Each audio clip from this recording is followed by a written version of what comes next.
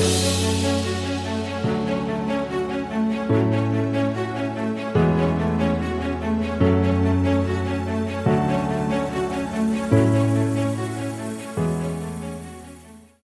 there, and welcome to the Think Wealthy podcast. I'm your host, David Prale. The Think Wealthy podcast is sponsored by YDLP Investments, the home of the $10,000 commercial real estate investment. Hello, and welcome back to the Think Wealthy podcast. I'm your host, David Prale, and today we are going to talk about the much vaunted, much talked about, much misunderstood IRR. What is the IRR? The IRR is the internal rate of return. The internal rate of return. What does that even mean? So I could give you the textbook definition, but that would just be more buzzwords. So let's dive into what the IRR actually is. The IRR, the best definition that I've ever seen for the IRR is it is the metric which measures how hard your money is working for you. What does that mean? Let's understand it a little bit deeper here. And to that, we're going to have to get into some numbers, but bear with us. It's worth it. Let's compare two investments. We have one investment, which is the cash flow investment, we'll call it, and one is the development investment. The cash flow investment is a house that will cost $100,000 to purchase and returns 10% in the form of rent. So every year, the owner of the house receives $10,000, 10% of $100,000. After 5 years, the house is sold for the same $100,000. Now, the other investment is a development investment. The development investment is targeting a return of 60% after 5 years. It will take 5 years to perform the development. You put $100,000 in at the beginning, and when it's done, you get back $160,000, but there's no cash flow. So let's compare these two investments. After 5 years, which investment will provide a better return? Well, let's see. The first investment, the cash flow investment, is only going to be earning $50,000 over the 10-year hold. That's $10,000 a year for 5 years. The second investment is returning $60,000 over a 5-year hold. That sounds a little bit better. Now, let's compare the IRRs on these deals. If you were to plug these numbers into a calculator, you would find that the IRR on the cash flow deal is 10%. Now, that makes sense. You're making 10% a year on your money. We understand where that number comes from. But the IRR on the development deal, where you received $60,000 profit, again, a 60% ROI, the actual IRR on that deal is only 9.86%, a little bit lower. Now, how does that make sense? How can the cash flow investment have a higher IRR if the actual return is lower?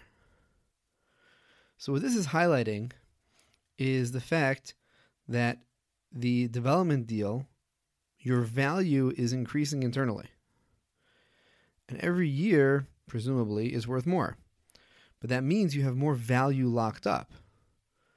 And what's actually happening is you're making 9.86% a year compounded.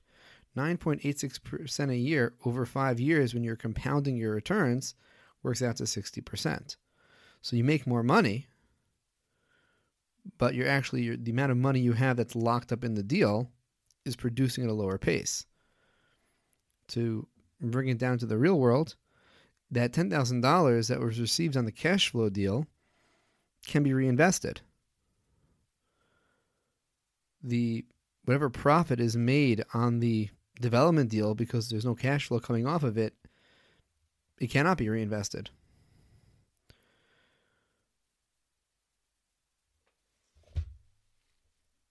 So what would it take to get a 10% IRR on a development deal? Well, it actually is 61.5%.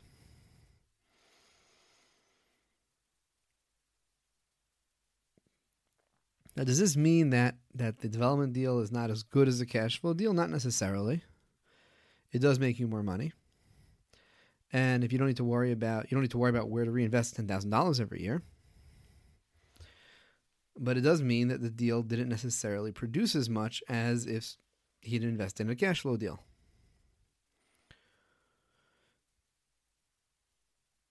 What's the takeaway from this? The takeaway is that there is no one correct metric to determine into what deals to invest. One needs to review all the metrics, all the different targets, and decide what's right for oneself.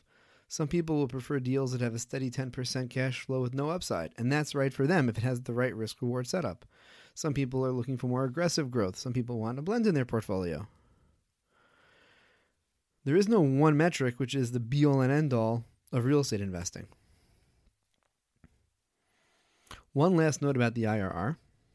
Because it's measured by cash flow and how much money is in a deal, so you'll have certain deals you'll see that you refinance after a number of years. You'll put your money in, there'll be some sort of value add play over 2 or 3 years, and then they refinance on the property, they borrow, and they return all the money you put into the deal. And then after that, you just keep collecting on the building. Oftentimes, these deals will show a very high IRR because you've gotten out all your money, and the amount of actual money left in the deal is very little or negative. So those deals can show a deceptively high IRR when in reality it may not be the best deal. So that's something to be aware of, is numbers can lie, and numbers can be misused.